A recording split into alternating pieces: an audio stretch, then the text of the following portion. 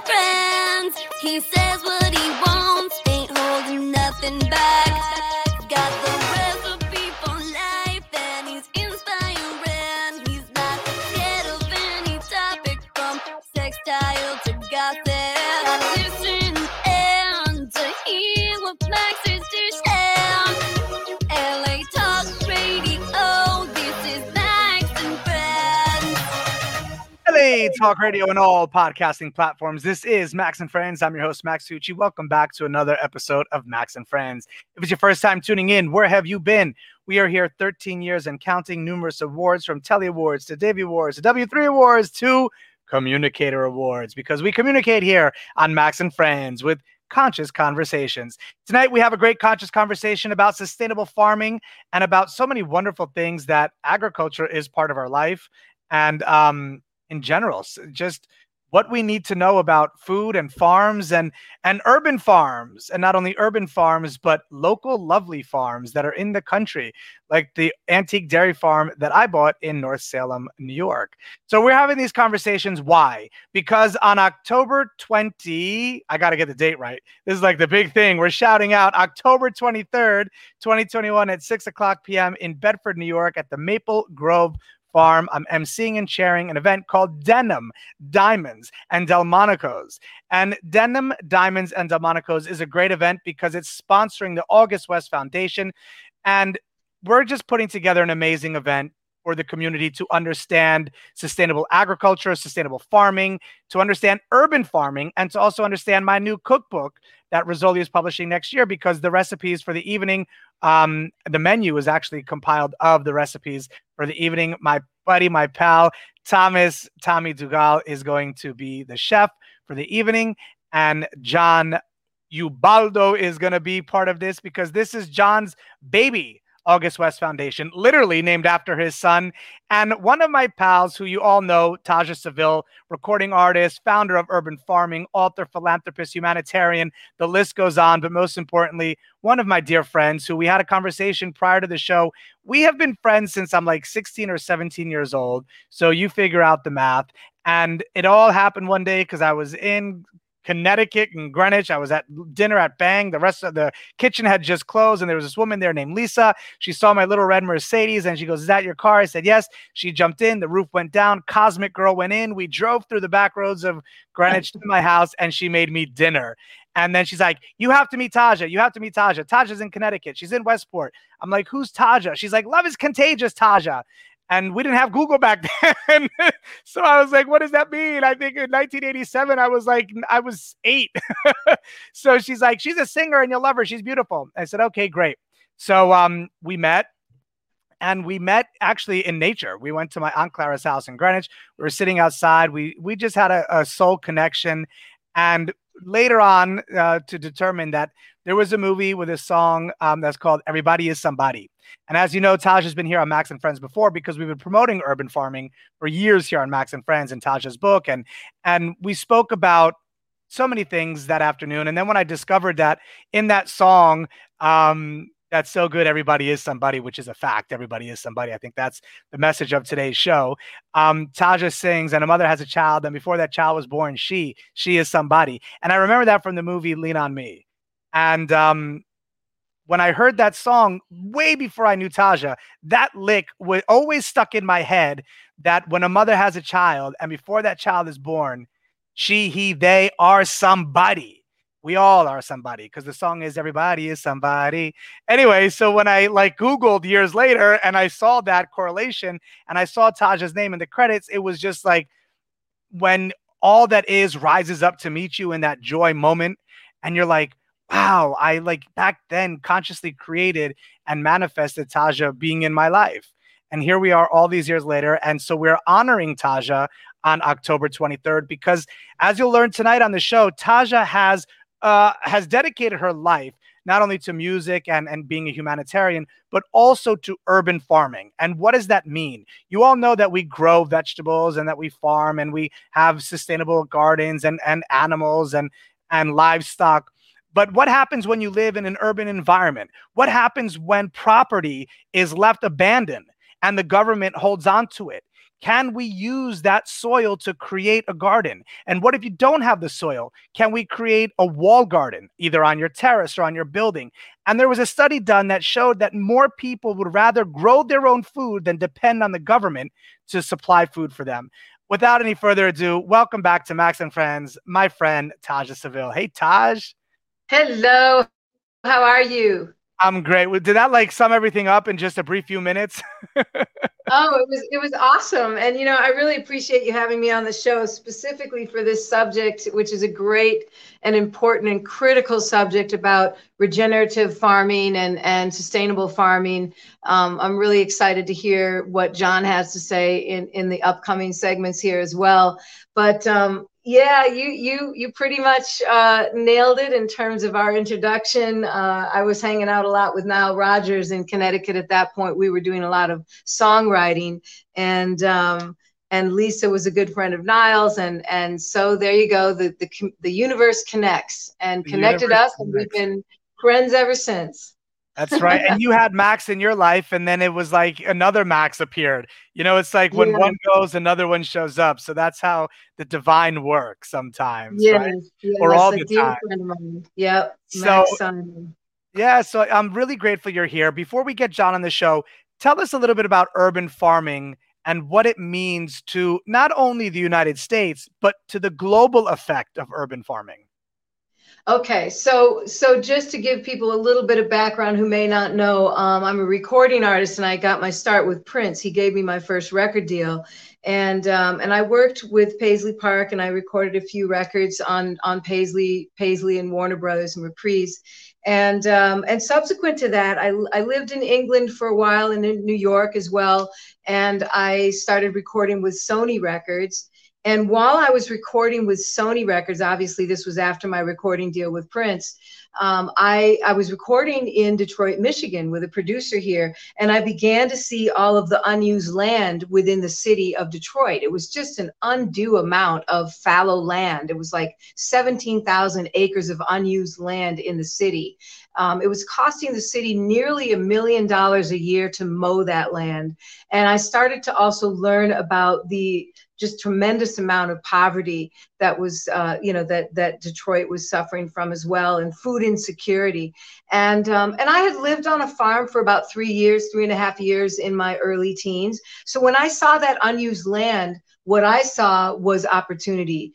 I couldn't understand why, if people are starving and suffering from food insecurity, why we couldn't just plant food on that land. So that's exactly what I started doing. I put my music career on the back burner, and we started planting community gardens of free food for people in the community. People could literally just go on the garden 24 hours a day, 7 days a week, whether they worked in the garden or not, and pick the food. And that's what got me into urban farming. I started urban farming in about 2004 and formally launched it in 2005. We were on the Montel Williams show, and that just sort of catapulted us. We ended up getting, over the next 4.5 years, over 30,000 media stories worldwide. And we started planting these gardens of free food for people all around the United States. I can see you speaking because we're on camera, but for those who can't, the joy that's in your smile while you say that, it is contagious. That's where your song Love is Contagious. You give that love, and that is contagious. But one of the most notable programs you were on is the Ellen DeGeneres show, when you were involved with Triscuits, and they put seeds in their packages. Explain more and what that means, because people think that we have to buy plants, but no, actually things do grow from seeds, and it's not as difficult as we think, as you showed on the Ellen show. Well, so we had just done a piece on Good Morning America with Chris Cuomo. We had put an edible wall in at an after-school facility in Harlem, and literally 2 hours after the show aired, it was live, obviously, I received a phone call. It was they wouldn't tell me who they were at first, but they said, "Can you plant 100 gardens around the United States?" And of course, I said yes. And so that morphed into what it was. It was a representative for Kraft and the Triscuit cracker. And they were finding that 4 out of 5 consumers wanted less additives in their food. So they selected the Triscuit cracker as a promotional. And we ended up planting 65 gardens in 21 cities across the United States. They put us on the back of 28 million boxes of the Triscuit cracker, where they put these little seeds embedded in the box. So you could actually you could cut the cardboard and plant the seed in the ground. And they also put us on the Ellen DeGeneres show. And Ellen put a garden on the set of her show, and she promoted the project all year, which was kind of unheard of. And so for us, it was amazing because the messaging was, growing your own food, getting back to nature, eating healthy. And that kind of messaging and just the whole messaging for community gardening had not been enjoyed literally since the World War II Victory Gardens. Yeah. And I just want to say this really quickly about the World War II Victory Gardens. That was a wartime effort. It was the Ministry of Agriculture actually put out sayings and slogans. One of them was a vegetable garden for every home, for civic morale and food.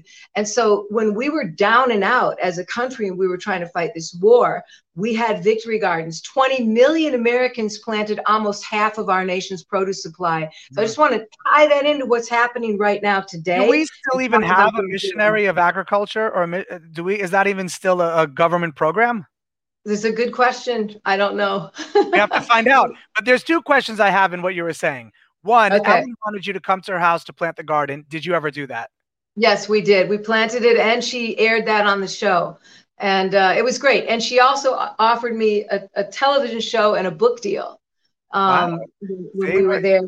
We had a lot of good conversations. You do have a book. Tell us about your book. I wrote the book. The book is called From the Root. It's a memoir and a philosophy for balance in our world. And it's really— You were here before on Max and Friends. We promoted it. So if you want to hear that show, go to latalkradio.com/Max. You can learn more about Taja's book. You can get the book now in all bookstores online. And the other question I had for you, Taj, was what does a wall garden actually mean? Define wall garden. Okay, so a wall garden is literally a garden on the wall. And we introduced these in 2008 on and around the Skid Row area of Los Angeles. We had 20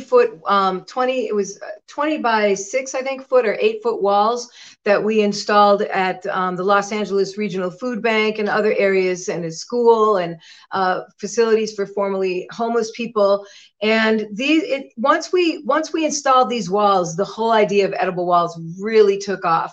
Now we have Urban Farming Family, and we're selling edible walls. So if you're living in like Brooklyn, or you're somewhere in an apartment, you don't really have the space to plant, you can get an edible wall. You can put it on your terrace. You could conceivably have enough to grow on a terrace or indoors to really complement your food security and create food security for your family and yourself.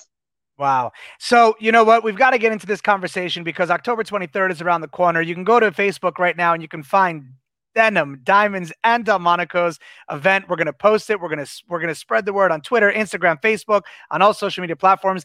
We have an Eventbrite page where you can go buy tickets. And the reason why I say that is because my buddy's here, former Wall Street investment banker turned into a farmer. And there is an amazing documentary about him and his life, which is called The Bullish Farmer. And it's about this Wall Street investment banker turned farmer and his struggles to build and run a farm that feeds his family and his community. And speaking of feeding his community, I was just there this morning at John Boy's Outpost in Bedford, New York. I was fed this morning. He feeds the community. He's part of the community. And together we rise in this community. And so for me, it was important to get this event going, to get people involved in spreading the word about farming. It's so important right now. And I think there's going to be a surge in real estate, in farms. And I had a great conversation with a fellow foodie, Jennifer English, who was like, Max, you hit the nail on the head by buying a farm. Now, I bought this farm. It is like the the Biggest Little Farm documentary because it's I call it the non-working working farm. It will be working. But there is a farm that works, and it works really well. And my pal is here, John Ubaldo. Welcome to Max and Friends and the Bullish Farmer documentary star. Welcome to the show, John. Thanks, man.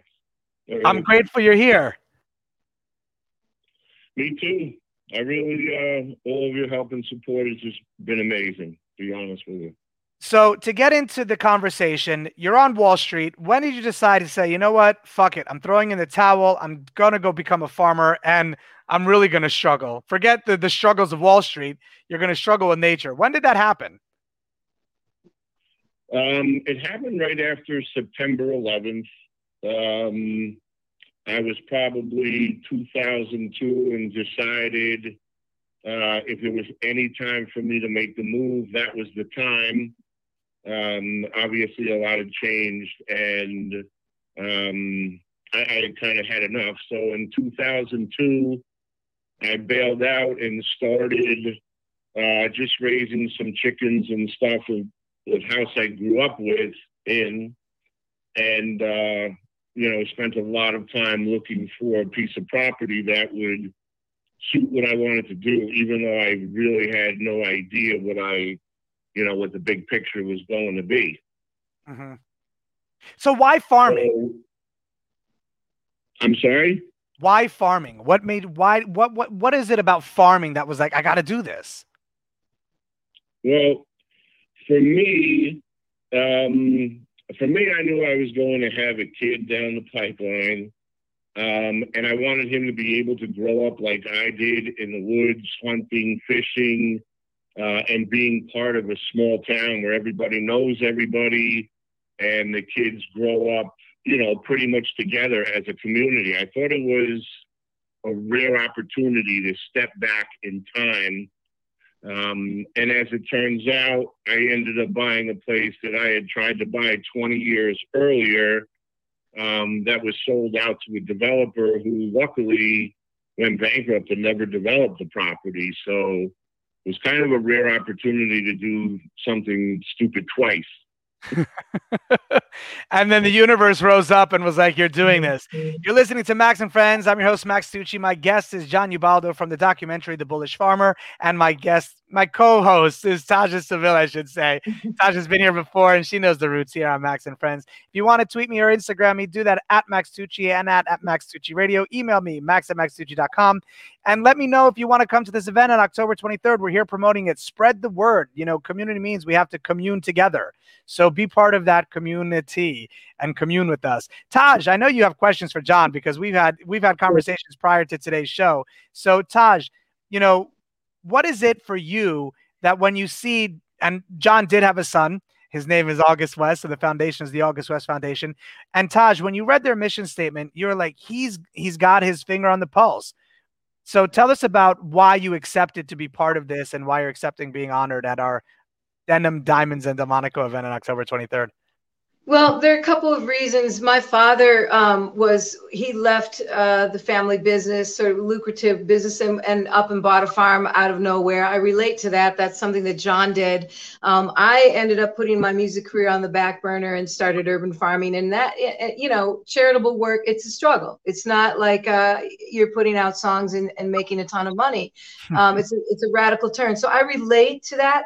One of the things that I really love is the regenerative farming. So you can talk about farming all day long, but what kind of farming are we talking about? Are we talking about the kind of farming that's really, conventional farming that reduces the soil and makes it devoid of microorganisms, basically chemically fallowed land, or regenerative that actually sucks the elements out of the air that are creating global warming and puts it back into the ground, the carbon. So I really related to the fact that John was doing not just any old farming, he was doing regenerative, sustainable farming.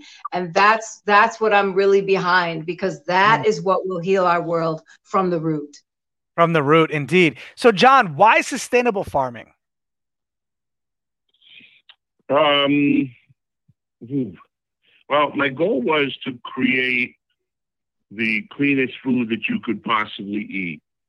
And we are 100% chemical-free operation. We have, basically zero outside inputs. And so my knowledge of genetically modified crops goes back to 96 when they were introduced. I knew there was a better way to do it. We had tried not conventional, but going organic, and decided that in order to do this, and we really needed to control everything from growing the crops to making grain to feeding it to our animals to controlling everything start to finish in order to create a unique product that was pretty much void of any chemicals, heavy metals, or drugs or anything else. We use no drugs. We are really heavy on minerals, herbs, spices, and probiotics with the animals. And so we designed I basically designed my own grain rations for my animals that there's actually an organic company in Vermont that sells them under my name. So the goal was to create the cleanest food you could eat while maintaining your land, creating buffers. I mean, we keep buffers of milkweed for the monarchs and just creating more of an ecosystem rather than a farm where everybody kind of, the pigs live in the woods, and it's just kind of more of an ecosystem where everything is just clean, stress-free, where the animals can thrive. Yeah, naturally. It's interesting that when people are like, Max, what is your connection with farming? Well, Delmonico's, my grandfather back in 1930s and 20s would go to Staten Island. Staten Island off of New York City were majority of farms. And my grandfather used to go every morning for Delmonico's, and he would go to Bridgeport, Connecticut for farms. So farm to table, it was nothing new for Delmonico's. He even had a Cadillac converted into a refrigerator car so that when he went to the farms that he could bring the food back and it wouldn't be, it was perishable. So he had to make sure that it was sustainable and that people could enjoy it and eat it. And that's when he created the wedge salad in the 1930s when times were tough.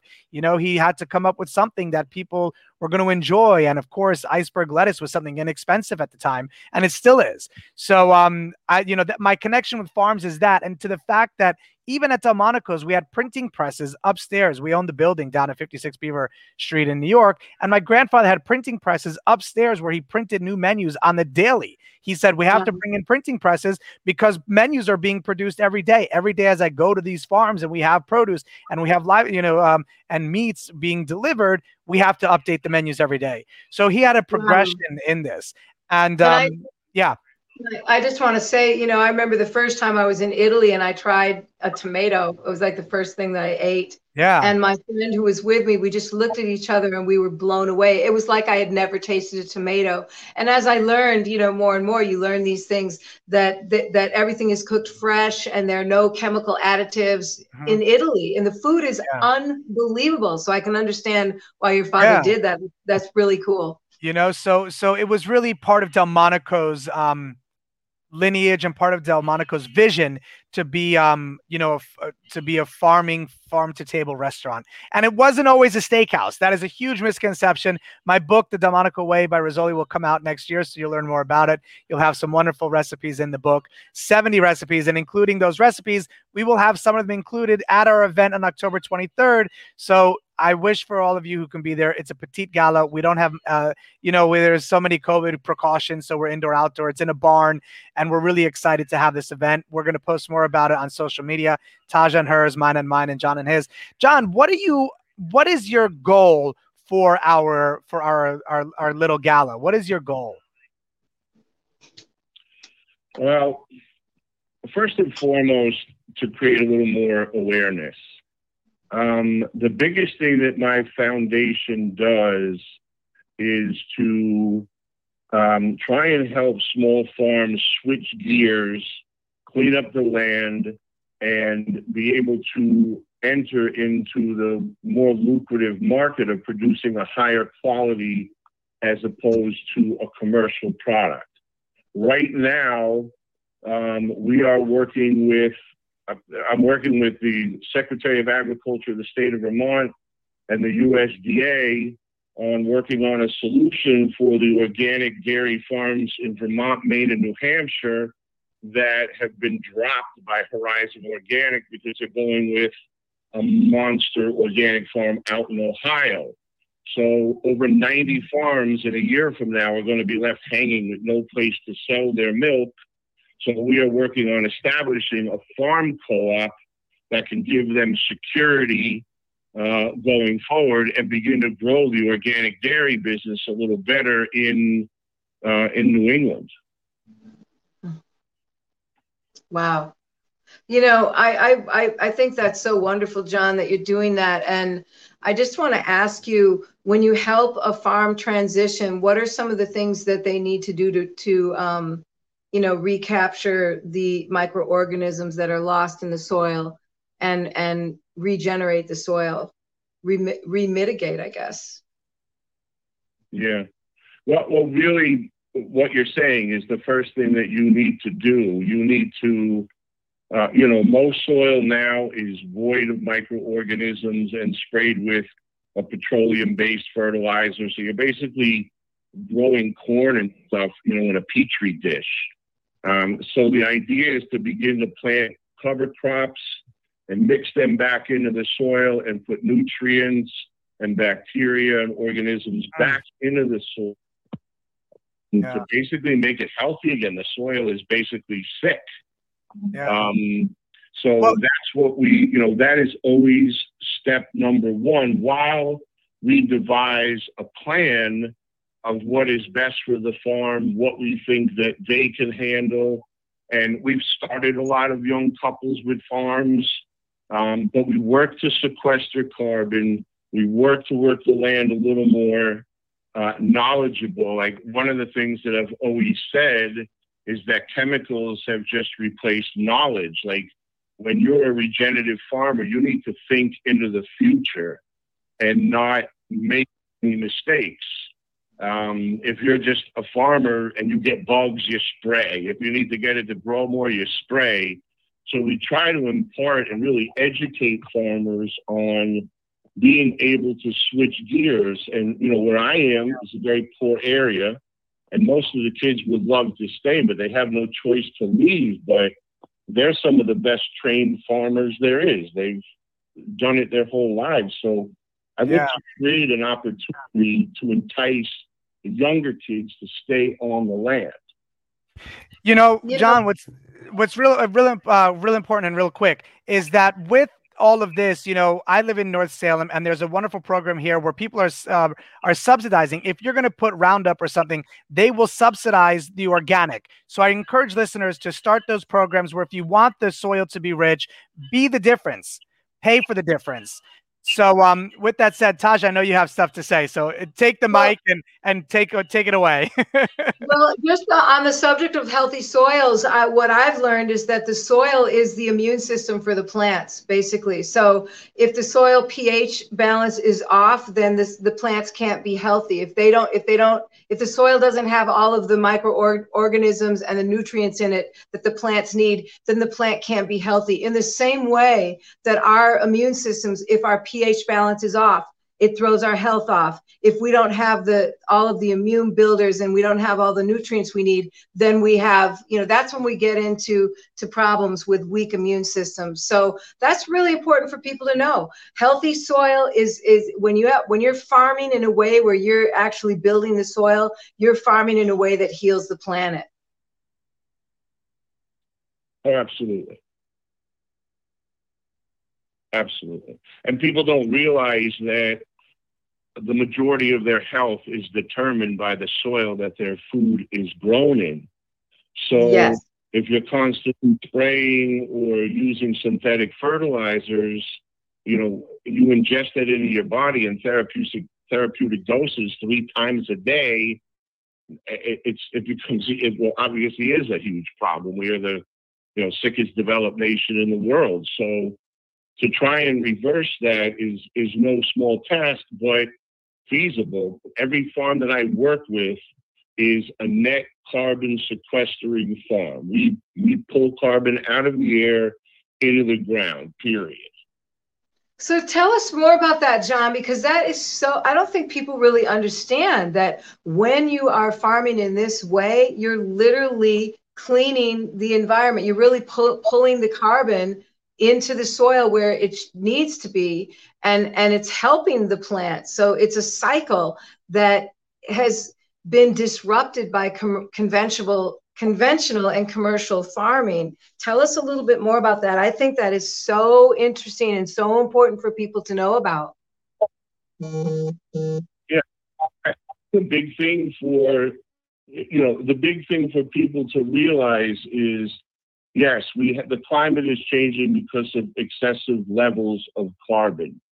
The most important thing that you can take away and understand that there isn't really money in this and no country is focused on it, but if 20% of the agricultural land in the world was planted with cover crops, you could eliminate all of the anthropogenic carbon, which is just a nice word for man-made. You could remove all of that carbon from the atmosphere in 5 years. And so when you have 198 million exposed acres in the United States that gets flipped over, releases carbon, then is sprayed with chemicals, agriculture is one of the biggest contributors to climate change. So as you have the landscape dotted with all of these small farms that you keep natural barriers, you create an ecosystem, you are pulling carbon out of the atmosphere and sequestering it in the land. The plants take in the CO2, it goes into the soil, and oxygen is given off. And the biggest example is the Amazon rainforest. We grew up knowing that the Amazon rainforest was the lung of the planet. Well, remove 80, 100 million acres of the Amazon rainforest and plant it with genetically modified crops and put livestock on it, you've destroyed one of the biggest carbon sequesters on the entire planet and created a machine for pumping carbon into the atmosphere. So basically what you're saying, and what I've understood as well, is that regenerative farming not only produces clean food that helps your immune system, it's organic, no chemicals, but it also sequesters carbon from the air. And if we had 20%, if just 20% of the farms farmed this way, we would be able to reverse global warming in 5 years. I mean, isn't it interesting that the very thing, commercial farming, is not only producing food that isn't good for us, it's damaging to our health, but it's also damaging our earth. So what about the players out there who might be, sort of throwing out the word sustainable farming, but may really be doing some other things and maybe utilizing GMOs, genetically modified plants? And what say you?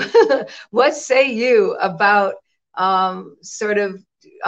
posturing something with a good cause, but when you dig a little bit deeper, you find out that there are methods being used that are not good for people or the soil or the planet? How can we encourage people to shift over? And certainly there's a lot of money to be made in it. So how can we encourage those shifts and don't just posture and use the word sustainable farming in a way that's not accurate, in your opinion? Part of it is, listen, a big piece of the puzzle is education. There's no question. But you need to get a change in conscience of Americans as a whole, off the fast food drug, off the supermarket, blaze in, blaze out, prepared foods you could throw in a microwave. People have to start cooking again. And people have to understand that there's so many studies to back this up. Children do better in school when they eat better food. You're going to be more healthier going forward when you eat cleaner food. So my whole vision has been to build this system so when Americans finally catch on, it is there and in existence, as opposed to them catching on and it not be available or being like an elite type of product. There needs to be 100,000 farms like mine. It needs to be a complete change. And it starts with education, which, we do as much as we can, colleges, universities, high schools, but you need to get everybody to the point where they realize that as you get closer to this supposed point of no return, that there is a solution and you have to pay money for it instead of trying to make money off it by coming up with alternative stuff or hocus pocus like electric cars. There needs to be a conscious effort to buy from small farms. And part of what we do is distribution, marketing, sales to help small farms that wouldn't reach the larger markets to get into them. Like, you really have to kind of put some effort in to go to a farmer's market, going to my store, going home and cooking. But until that effort is made, you're really truthfully not going to see much. You're not going to see much progress. Yeah, I think it's really important as we move into this sort of exponentially fast-paced world of new technology to understand that there are fundamentals that are basic and that never change for the health of the human and the human spirit. And farming is one of them. It's not like we need all the, farming based off of technology and all. We don't, it's very, sure, technology has a place within it, but it's not like we need to genetically modify seeds so that they can be patented. We don't need to do that. We don't need to have all of these chemical pesticides and fertilizers. We need to go back to the way that farming used to be, when people were a lot healthier. Right now in the United States, since about 1983, when I think there was only a 12% chronic illness rate in the United States at that point. It's over 50% chronic illness rate. So we're slaughtering ourselves with poor food, pesticides, chemical fertilizers, all kinds of drugs that we don't need to be taking if we have a healthy immune system. Just like the soil, if the soil is healthy, it should never be plastered with these chemical fertilizers. We need to go sort of old school. So it's a combination of moving forward, old school and new school, but not forgetting the ancient wisdoms of farming. Again, I'll throw it back to you, John. What do you have to say about that? Well, I mean, one of the things that you said that stuck with me is healthy soil really does help plants be strong and create an immune system. The reason why we don't have to use sprays or anything is that these plants, especially old style corn, is able to produce its own natural pesticides and bug repellents by being strong. Like, one of the biggest examples are apple trees.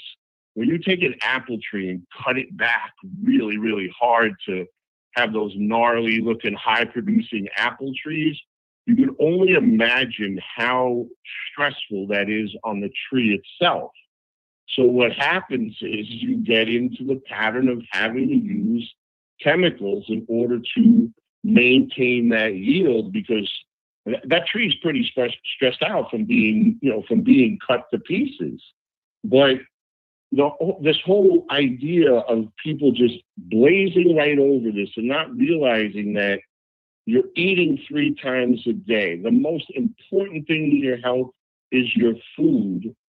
Why would you ingest so much soy and GMO corn and all the fillers and everything that is in there? Like, it's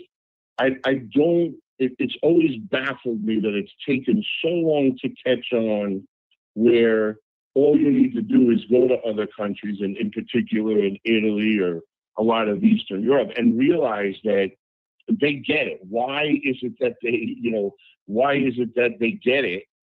And it's always baffled me that food is the last thing that we think of as a source of health. I just agree with you 100%. And I'll say that dealing with a lot of communities with urban farming, it's not just in urban areas. We've put gardens in suburban areas and rural areas as well. But in the urban areas, you see these food deserts where people just literally don't have access to any food. and much less any good food except for fast food. According to a study from Brown School at Washington University in St. Louis, childhood poverty, not including adult poverty, costs the U.S. alone approximately $1.3 trillion, and that was in 2015. So you can imagine what it's costing us now. That's, over $1 trillion right there that could be recaptured if people were just eating right, because they may be in poverty, okay? But when you couple the fact that you're living without the means and you're only around fast food restaurants, imagine the mental health issues that come in and combine with the poor eating issues. These things, according to the American Journal of Psychiatry, serious mental illness costs the U.S. $192 billion in lost earnings each year. And that was before the pandemic. So when you couple these things together, you see the tremendous amount of resources that are being lost because we're mismanaging our world. We're managing our world in such a backwards way. Well, the way that, hi guys, I'm back. Sorry, I'm in the board meeting. I'm on the board of the Lehman Center, and we have a board meeting, an annual board meeting after COVID, and so I'm multitasking. Taja, you did an amazing job as my host. I appreciate you so much, and we're the ones that are going to bring it back. Together we rise. So I'm so grateful for you and John to be here today. October 23rd is our event, Denim, Diamonds, and Delmonico's. It's going to be in Bedford, New York on October 23rd, 6 p.m. We've got Smokey Hormel and the Roundup. Smokey is the guitarist from Beck. We've got a live auction, a silent auction. Taja's coming in. She's going to be honored. And we're going to have a fun, super night. So I hope you all can join us. Before we go, John, thank you so much for joining us here on Max and Friends. I appreciate you so much. Thanks for having me, Max. Of course. And Taja, we're going to play one of your songs. So you pick one of the three that you want to play, and that's the one we're going to play. All right. Well, listen, we'll start it out fast, and then we'll wind down. We're only going to play one. We don't have time, so all we got is one song. So pick one of the three. Let's go with Love is Contagious. All right, because love is contagious. Taj, before we go, what do you want people to take with them into this week and into the next moment? Be mindful about what you're eating. Really think about the things that we talked about. John just gave us some great knowledge. And if you're interested in an edible wall, go to urbanfarmingfamily.com.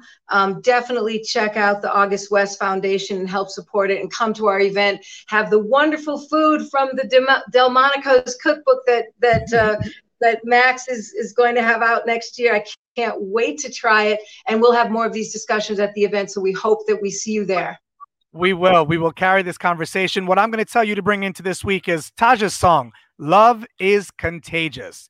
And you know what? In order to give love, you got to receive love, and receive love, you got to give love. So whatever you do in love, make sure that it's contagious. Take love and make it, literally take Taja's song, Love is Contagious, and put it into effect into your life, because love is contagious. I love you for tuning in to Max and Friends. I'm your host, Max Tucci. Until next time, be well, good night, take life to the max. Good night and good karma. And right now on Max and Friends, Taja's hit, Love is Contagious.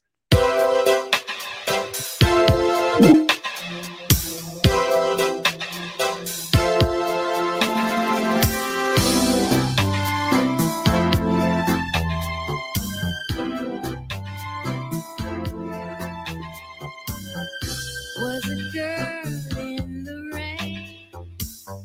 No one else could feel her pain. Was a boy all alone. Nothing left to call his